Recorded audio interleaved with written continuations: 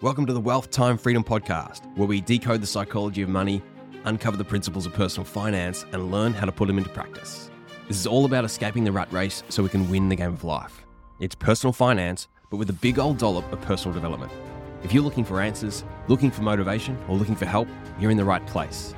Our mission for this channel is to help you get as far as you can on your own, and then if you want to go further and faster, we can help with that too. Let's dive in. Hey, it's Terry. You might have noticed we've had a bit of a hiatus this last couple of weeks on the podcast, and that's because we've been busy building something for you. I'll explain. Over the past few years, coaching people from all over the world, it's taught us a lot about what does and what doesn't work, and also what does and what doesn't matter. And we believe in studying bright spots to replicate and scale success. And when I think about the bright spots in the program and the people that we've worked with, it's those people that start fast and build momentum faster, in part because they sidestep obstacles and they tackle that money monster head on, which allows them to smash their goals and start making those big money moves that really change their lives. And years later, these people are still going strong.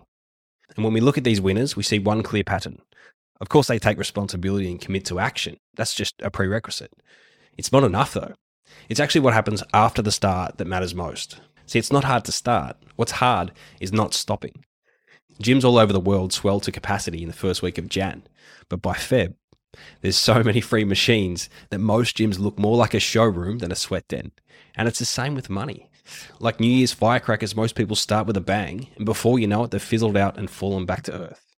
But here's what's tragic. Most of the time, the hardest work's behind them, and their efforts never really amount to anything. So they do all this really hard work, but never really getting to the point of traction. And then they start again.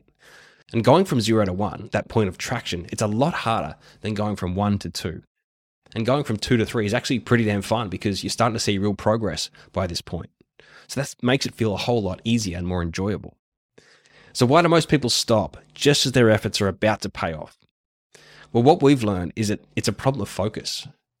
So when you start something new, you're inspired by some dream off in the distance. And in the realm of money, that dream could be any number of things. It might be owning your home free and clear. It could be quitting your job and retiring early, or just traveling overseas every year, knowing that your financial future is secure.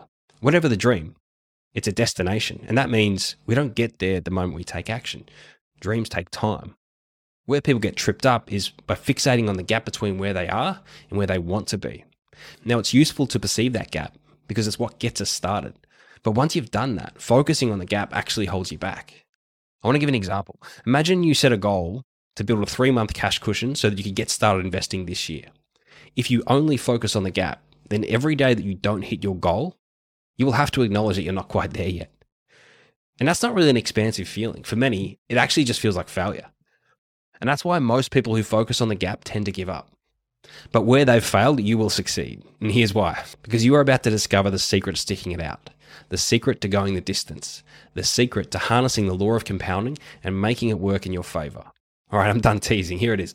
Instead of focusing on the gap, start training your attention on the gain. Look at what you've accomplished and then think about the trajectory that you're on.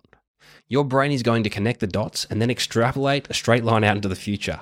And that's really important because it has the effect of pulling forward the feeling of ultimate success, pulling it forward into the now. And that builds a sense of belief. And that belief, what that does is it reinforces the behaviors you're looking to perpetuate to get results. In game design, this feeling is what's called a win state. And Stanford's Einstein of behavior change, BJ Fogg, says that this is a critical factor in long-term habit formation. Here's how he puts it. We don't change by feeling bad, we change by feeling good. So if you want to cross the chasm that separates the dreamers from the doers, focus on the gain and forget about that gap once you got started. Now, this brings me to where I started with this podcast. For the last 3 months, we've been figuring out how to help more people use this insight to reach their goals, how to make it more useful, how to make it more productive. And after a pretty solid sprint this last month, we finally cracked it. We're calling the end result Compass.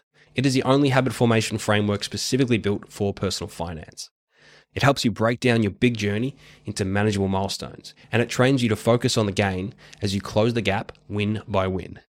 Think of it like your own personal assistant showing you exactly what to do next and reminding you of how far you've come. That's what Compass is, and that's what it does. And best of all, it's totally free to you when you join the community. We did a bit of a soft launch last week, and so far we've gotten some great feedback, and I can already see how it's absolutely motivating people to start doing small things that lead to big results later on. So if you're keen to start converting the knowledge you've been accumulating into action, all you need to do is hit that link in the show notes and you'll be able to start using it immediately. Now, this is obviously a bit of a short episode, but we're dropping 2 today at the one time. And in keeping with the theme, I sat down with a couple of our earliest members, Helen and Chase, to reflect on what's possible and how things can change when you commit to consistency. So if you want to be inspired, just queue up that next episode right now and have a listen.